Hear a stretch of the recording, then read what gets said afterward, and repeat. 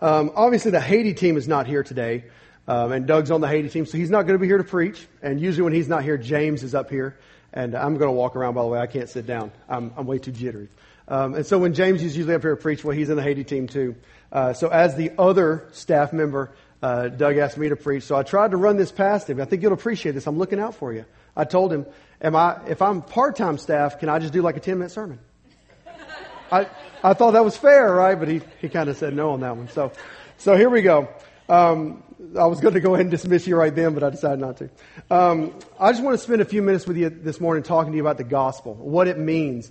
One of the things that I've struggled with it for a long time, and so I wanted to kind of talk about this.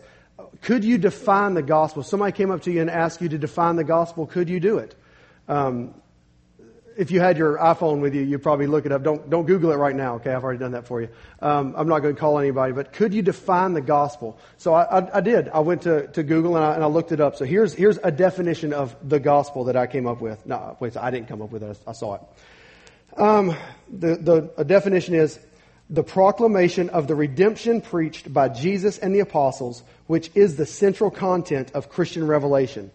Does that work? You understand the word gospel better? I do. I understood the word gospel better, which I think is the definition of a definition. So that's a good definition of it. But what does that mean? What do we do with the gospel? Okay. Does knowing the definition affect your day to day? Does it deepen your knowledge of Christ? I'm not sure that the definition does. So we want to try to figure out what we do with the gospel as well. In Mark 1:15, Jesus said this: "The time is fulfilled and the kingdom of God is at hand. Repent and believe in the gospel." Okay? So when we start talking about the gospel, we need to believe in the gospel. So what does that mean? Okay, can we believe in that definition? Does that do us any good? Does that do anything for us? I'm not quite sure that it does. We're kind of back to square one. What is the gospel and what does it mean to me? Now, I've spent a lot of my life, like I said earlier, just kind of confused about what the gospel was. What Jesus' death on a cross and his resurrection meant to me. What does that mean for my life? I mean, that's why we celebrate Easter, right? I mean, do we celebrate Easter to celebrate a magical bunny that lays eggs somewhere? Do they lay eggs or does he hide eggs? I've never understood that either. Well, we won't preach on that. No, we don't. We're trying to figure out that Jesus dying on a cross and raising from the dead affects our life in some way. So I didn't know. And so because of my ignorance of the gospel, my Christian walk has been, well, kind of frustrating. It's taken longer than I wanted it to, and it's kind of frustrating. So let's go ahead and get to work. If you've got your Bibles, your iPhones, or your scrolls, whatever you end up using, we're going to be in 1 Corinthians chapter 6, starting in verse 9. And we're going to spend a lot of time in a couple of these verses here. So verse 9 starts off, "Or do you not know that the unrighteous will not inherit the kingdom of God?" Now, I knew that. Okay, I was kind of brought up in a traditional Baptist church. I knew that. You don't have to go to church or be around Christians long enough to know that Christians live by a strict moral code. All right, that's kind of what the church always said to me. And if you fail to achieve perfection, then you're out of the kingdom. Does that kind of resonate with you? How you viewed Christians beforehand? That's how I thought it was. So I began to understand Christianity, that they were people who lived a morally upright life. They didn't have sex before they were married. They didn't drink alcohol. They didn't go to R-rated movies. They only listened to Christian music. They were people that just lived a perfect life. Okay? Now think Ned Flanders from The Simpsons. Okay? Now I don't watch The Simpsons, but Jennifer told me all about it. So, nobody believes that. That's awesome. So think Ned Flanders. That was the stereotype. That's what I believed Christianity was all about. Okay? But one of the problems with that view is, if you have that view of Christianity, one of the problems is you're going to meet Christians. Okay? And if you get close enough, you're going to find that they don't live up to that moral standard, either blatantly or in secret. Okay? So how many of you have heard the church is full of hypocrites? When that's your view, that Christians are people who live perfect lives, and you meet Christians who don't live perfect lives, your first thought is, well, the church is full of hypocrites. And honestly, it is. That's awesome. And there's nothing really wrong with that, I guess, but it is what it is. So if you're looking at Christianity as a bunch of Ned Flanderses, and then you meet Homer Simpson pretending to be Ned Flanders, doesn't that stir up some animosity towards the church and towards Christianity? I think a lot of us, before we went past that line of faith, that's kind of the problem we had with Christianity. The other thing that we do, and it's really prevalent around here, is we just kind of pretend. A lot of people will just play church like kids play in house. Okay, you come to church, you learn Christianese, you learn how to do how to talk when you're in church, you learn when to raise your hand during worship, you learn all the Christian books you should be reading, all of that stuff, and we just kind of play church. The problem with this area of the world, there's churches everywhere, right? We're so over-churched, and it kind of gets watered down just because there's no risk to our faith. Anybody in here right now, you're worried that someone's going to kick that door down and arrest us all for talking about the Bible today? There's nobody in here that's like that. I'm up here talking, and I don't have any worries about that at all. So there's no risk to our faith, and because of that, I think that for some of us, there's no depth to our faith. Does that make sense? So we just kind of do the right things. We learn the actions, but our hearts are far from Him. Okay?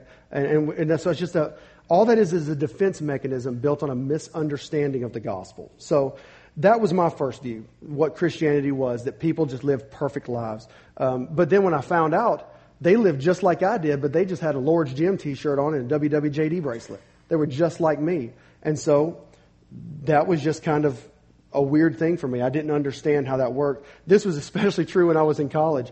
I initially went to a very conservative Baptist university, very conservative.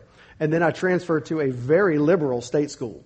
And polar opposites. The problem is there were no difference in the clientele. In other words, the kids all did the same wrong things, but the kids at the Christian college, they went to chapel and they wore their Christian shirts and they acted like they weren't doing anything wrong, while the state school kids they didn't care. Yeah, I'm sinning. What of it?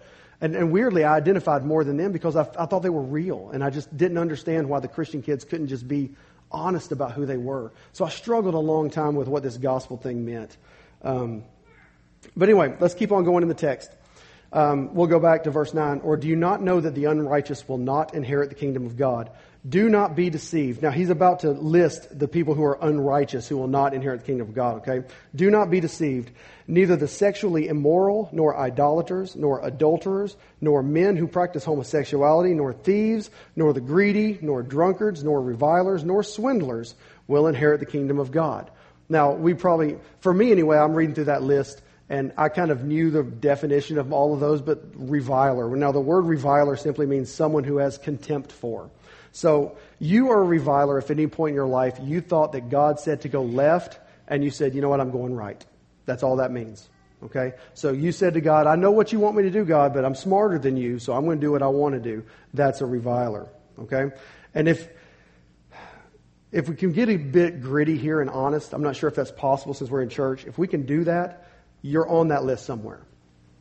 Okay? And so here's the game that we play.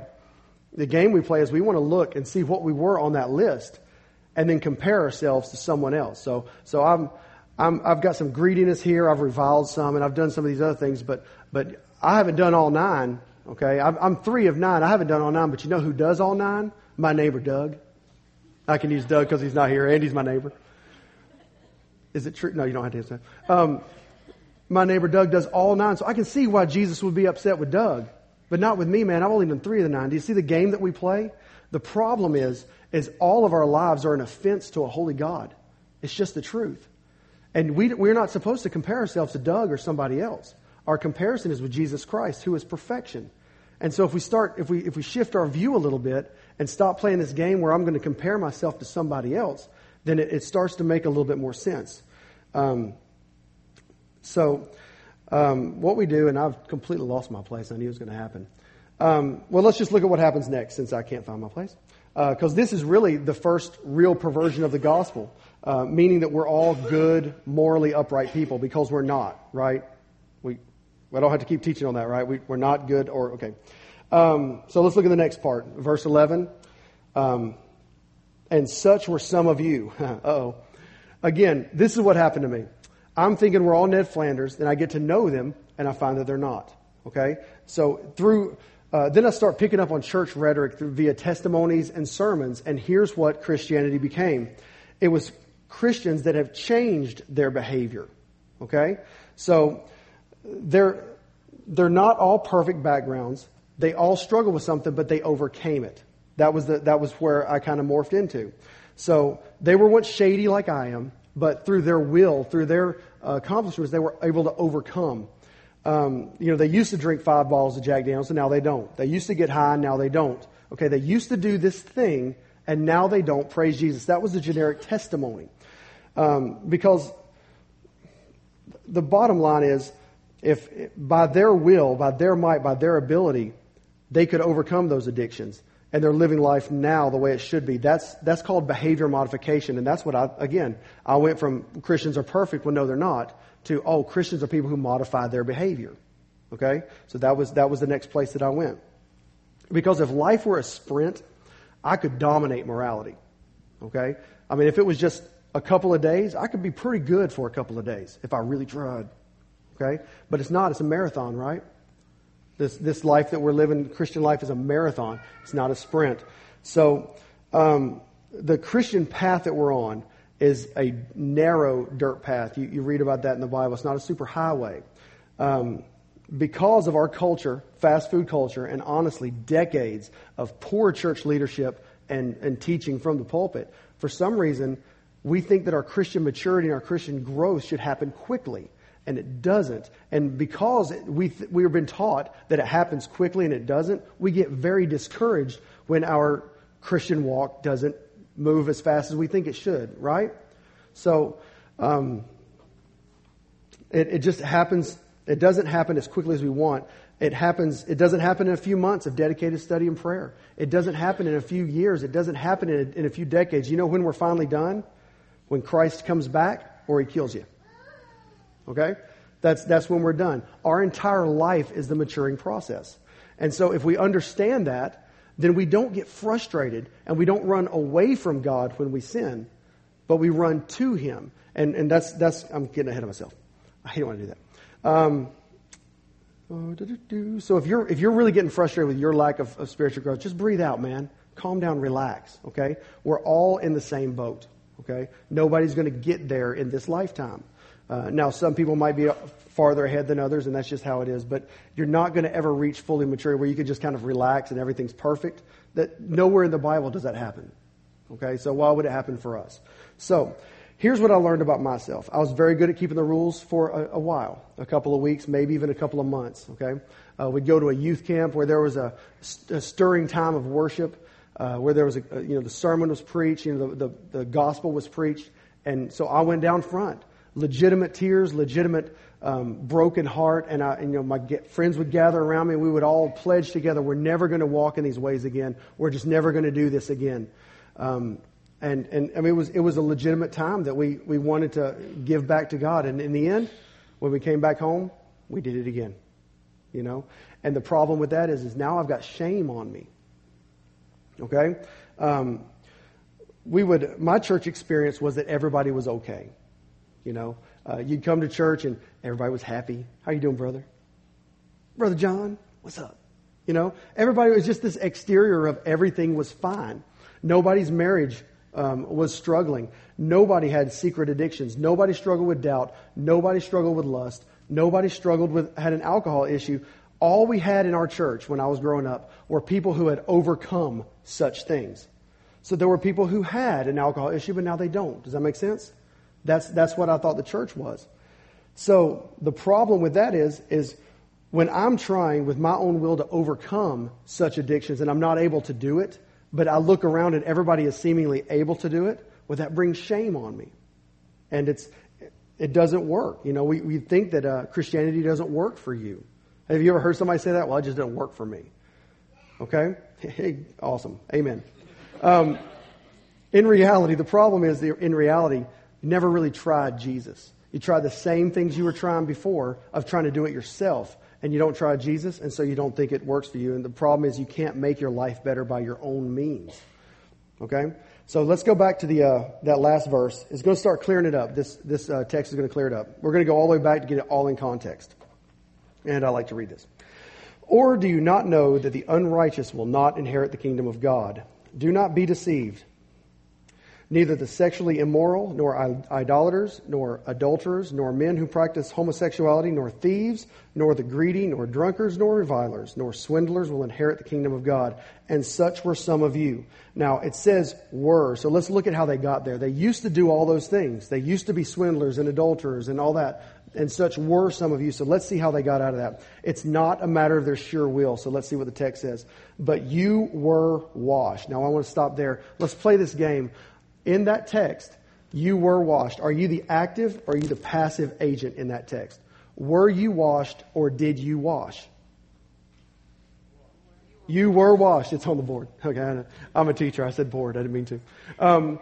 You were washed. So you're the passive agent in that text, right? You didn't say, well, look at all this sin on me. Look at all this muck and mire. I'm going to go wash it off. Okay? You were washed. Okay? You were the passive agent. Something washed you. The next part of the verse. You were sanctified. Let's do this again. Are we the active or passive agent? We're the passive. We were sanctified. And the last part of this verse. You were justified in the name of the Lord Jesus Christ and by the Spirit of our God. Did you justify? No, you didn't justify. You were justified. Guys, this is the gospel of Jesus Christ. Okay? That He did everything and that we did nothing. All right? We have to understand that. Paul even says that the faith that we have to believe in the gospel was given to us by God so that no man can boast. God literally did everything. We can do nothing. And when we start thinking that we can do stuff to make ourselves more holy in the eyes of God, well, then we take away our need for the mercy and grace of God. And that's the real problem with a misunderstanding of the gospel. In the end, our ability to grow morally is inseparably linked to our understanding of the grace and mercy of Christ and His cross, and having been set free to pursue what we already are. I mean, you've all heard that Jesus Christ came to set us free, right? Doesn't the Christian walk sometimes feel like it's more of a burden? I mean, and so how in the world can we be set free if all these rules are just plopped down on top of us, and now we have to do this, or God's unhappy with us? Well, that again, we were washed and sanctified and justified. God's already done that. So let's keep going on this. You can't make yourself in God's sight any more holy or blameless than you already are in Christ. When you get outside of that, you are the author of your own holiness and your own righteousness. And even if you succeed, then you just become self-righteous and arrogant. And quite frankly, we won't like you very much. Okay? I mean, who loves the self-righteous guy? The self-righteous guy does. Okay? So, we can't make right what we have made wrong. We relinquish our need for the grace and mercy of Christ, which is what Romans 1 says is the problem with the universe, that we don't need a Savior. We don't acknowledge our need for a Savior. And so the law is the evidence. Okay, you've all heard the law, right? 10 Commandments. I'll do a felt board if y'all want me to. The 10 Commandments. The law was given to us for what reason? To show us that we can't do it. Okay, so the Bible, the Old Testament, lays out the law, and then it lays out thousands and thousands of years of Hebrew disobedience to that law. It shows that they can't do it. And let's face it, have you ever read the Bible and you thought, why can't they just believe? They just saw the water go and they just walked through it. You know, they just saw this, they're following a pillar of fire. Why can't they get this? And as soon as the leader's back is turned, they're building cows out of wood and worshiping that. A cow? Like a lion, okay, I'm cool with that. But a cow? I like hamburgers too, but come on, man. So they just don't get it because it's thousands of years of you can't do it. You can't.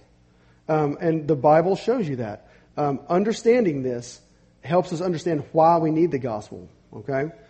So you and I, in great rebellion against God, no righteousness of our own, in need of righteousness, washing, sanctification, justification, all of that is wrapped up in Jesus Christ. Okay? Jesus comes down, born of a virgin, lives a perfect, spotless life, something that we have no ability to accomplish. And that's where we're going next. Let's flip over to Romans 8. if you've got your stuff. Romans 8. Now the first part of this you've probably all heard, but it's always confused me. So I'll read the first sentence the way it stands, and I'll kind of break that down a little bit. There is therefore now no condemnation for those who are in Christ Jesus. Now the words therefore and now kind of refer to because of what I just wrote in verses, in chapter 7. Does that make sense? So if we take out the therefore and now, which are just about what happened before, it reads, there is no condemnation for those who are in Christ Jesus. Okay? I'll say that again. There is no condemnation for those who are in Christ Jesus. So what does that mean? That means God doesn't condemn us for anything that we do if we're in Christ Jesus. Okay? We'll go through the rest of this all the way through 4. I can't say the word 4 there. There is therefore now no condemnation for those who are in Christ Jesus. For the law of the Spirit of life has set you free in Christ Jesus from the law of sin and death. For God has done what the law, weakened by the flesh, could not do. By sending His own Son in the likeness of sinful flesh and for sin, He condemned sin in the flesh, in order that the righteous requirement of the law might be fulfilled in us, who walk not according to the flesh, but according to the Spirit. Okay? Now what all this means is that Jesus fulfilled the law. Okay? He was perfect, He was spotless, He was blameless. He was what you and I need to be in order to be reconciled to God, but we have no ability to accomplish. Okay? Then what you would have happen in the cross, His death on the cross and the resurrection, is what theologians would call double imputation. Now, not double amputation, that's generally a bad thing, but double imputation is good for us. Okay? And here's what that means. It means simply this, that Jesus' righteousness is imputed to you, okay? So that when God looks at you, He sees you as perfect and spotless and blameless. Okay? If you're a Christian, God sees you as perfect and spotless and blameless. Are you? No. The answer is no. Okay? But God sees you as that. Now, can you see where I'm going with the freedom? If you have the knowledge that God sees you as perfect and spotless and blameless, doesn't that free you up? Rather than God's looking at us, oh, He broke that one, oh, that one, oh, whoa, He broke all those. Instead of that kind of a pressure on you, it frees you up because God sees you as perfect and spotless and blameless. And the wrath due to you, because let's face it, we've earned some wrath, right? Okay? The wrath due to us was given to Jesus on the cross. That's why the cross was so severe. If you've ever thought to yourself, well, I've done this and this and God can't forgive that, do you not understand how severe the cross was? All of that was given to Jesus in the cross. Okay? So all of the wrath due us for our wickedness, sinfulness, rebellion is absorbed by Christ on the cross. And the good news of the gospel is not that I live a perfect life. Okay? It's not that that's how I live. Or not that I used to do these things and now I don't. All right? It's that I'm transformed from one degree of glory to the next. Okay? But transformation only occurs and grows correctly when I understand that I've been set free to pursue what God already calls me. Okay? It's important that we get this part. Okay? I'm pursuing blamelessness because God already calls me blameless. Okay? If I don't get that, when I do screw up, and it's often, this thing just fell off, didn't it? It just went for a ride. Awesome. When I do screw up, I'm loud now, then I want to run away from God. Okay? That's not how it should be. God sees me as blameless. When I screw up, I should run back to God, ask forgiveness and repent. He's not mad at, He's not waiting for us to screw up so He can strike us down. That's just not how it works. And I think that so much of this, I call them hellfire and brimstone sermons that you get preached to a long time ago, has taught us that God is angry with us and He wants us to live a certain way. Okay, He wants us to love Him. I'm getting ahead of myself again. Stop it. All right, so here I am, over 20 years into my Christian journey, and I'm still falling short. Okay, anybody else in that boat? So some of you are saying, man, I'm struggling. It's okay. We all are. Okay? If you didn't raise your hand, you should have. That's okay. It's not a big deal. But we're all struggling with this thing called life. Sin has beaten us all down. Okay? We don't sin. We're not sinners because we sin. Do you realize that? We sin because we're sinners. It's in our nature. So it's not like your sin is something that you can overcome on your own. It's just not how it works.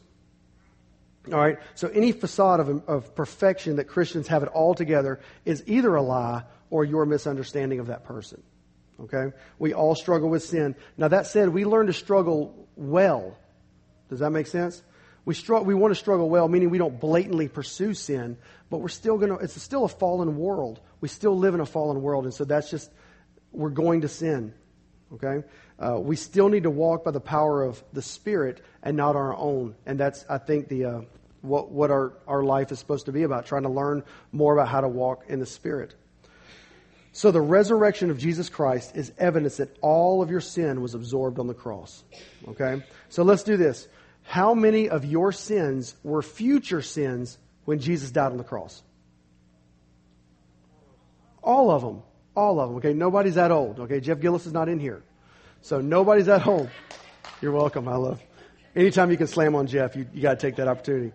Okay? So if today is not a place that God knew about back then, but a place that God was back then, because God is outside of time, then how confident should we be in the cross's ability to take away our sins?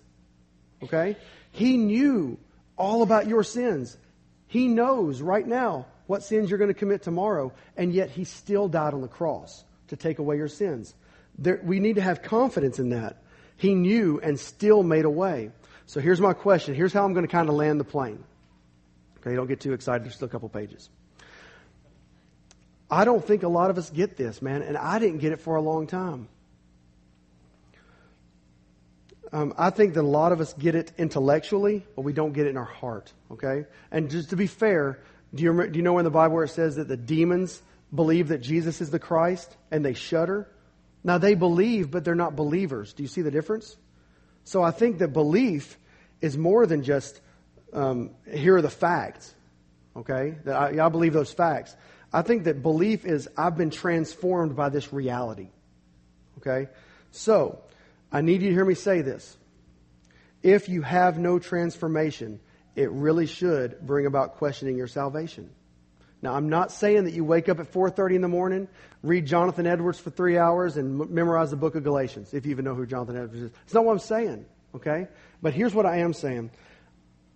I've got just these legitimate questions. Is there a yearning in you to know God, to serve God, to walk with Him and make much of Him? Is there a yearning there?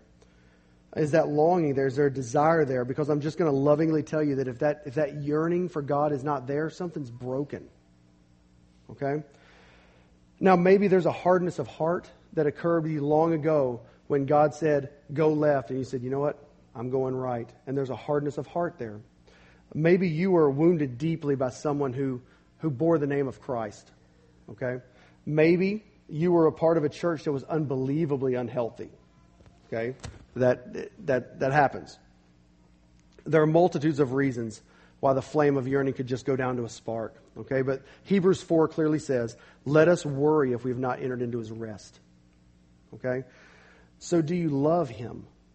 Now, not do you love the church. Now, I hear that a lot. I love New Life, and that's cool, man. I love that. But if, to be honest with you, if New Life Community Church is not pointing you towards a love for Jesus, then we are failing miserably. Okay? We are not here for you to love the church. And if that's where your love ends, then New Life has failed. Okay? We are to push you towards Jesus Christ. So not do you love the church. Now, you can love the church. I didn't mess that up, did you? Y'all can love the church if you want to. But we as a church need to be pushing you towards Jesus. So do you love Him? Do you want to worship Him? Do you want to follow Him? Do you want to serve Him as strongly as I can put it? If you don't, I would question my salvation for the good of your eternal soul. Okay, because this is too important to not know. Okay? And I think the reason I feel kind of provoked on this whole topic is because I know that some of you are exhausted trying to earn what was freely given to you. You're working so hard to be in right standing before God when the bottom line is Jesus died on the cross so that you can be in right standing before God and you can stop all of the exhausting work that you're trying to do. You can be free to live. You can be free to try to live blamelessly. And if you don't and you won't, you can go right back to Jesus and He's not mad at you. Okay? I know there are people that are working really hard to try to earn something they've already gotten for free. Okay? The other thing is I know that there are some people in here who have given up on something that they've not ever even tried. Okay? Because we're still trying to do it on our own, you know. You're like my kids when Jennifer cooks something new for the first time. I don't like it. Never even tried it. I still don't like it. I mean, I don't understand that. They've never even had it. And Jennifer's a good cook, so I don't get it. And like my kids at the supper table, some people already have it in their minds that it doesn't work. Okay? And it does work. So, meditate on these questions in your heart. Answer these questions to yourself in your own heart, okay? Will you submit to the holy God of the universe and allow Him to be your motivation in all you do? All right? Will you allow the Spirit of God to move the gospel to work in your heart and life? Okay, now I can only answer that question for me. All right? So let's pray real quick. And we're getting out early. Don't tell Doug. Janie the spy is in here. I better pray. Father, I thank you for these men and women you have drawn to this place. My hope is that you would open our eyes and our hearts to your goodness and grace. Even those of us who have walked in here this morning in a tough spot, maybe we're religiously exhausted, just having a hard time believing that you could love us, that you could care for us, that you pursue us. But I pray that you would melt all of those lies away in the light of your cross and the light of the fact that you knew every hair on our head before one was even there. You knew all the days of our life before one would live out, and Jesus still went to the cross. And you don't regret your salvation that you've extended to us. I pray that you would draw men and women to yourself. I pray that there might be a keen understanding of the gospel, maybe for the first time. And maybe that I pray that we would be able to trust in you, that you love us, and that we have free reign to pursue you, not because we're clean or unclean, but because you declare us clean in Christ. And God, I just pray as we turn our attention to our week ahead, that you may stir up our affections for you. Help us, for it's your holy, holy name we pray. Amen.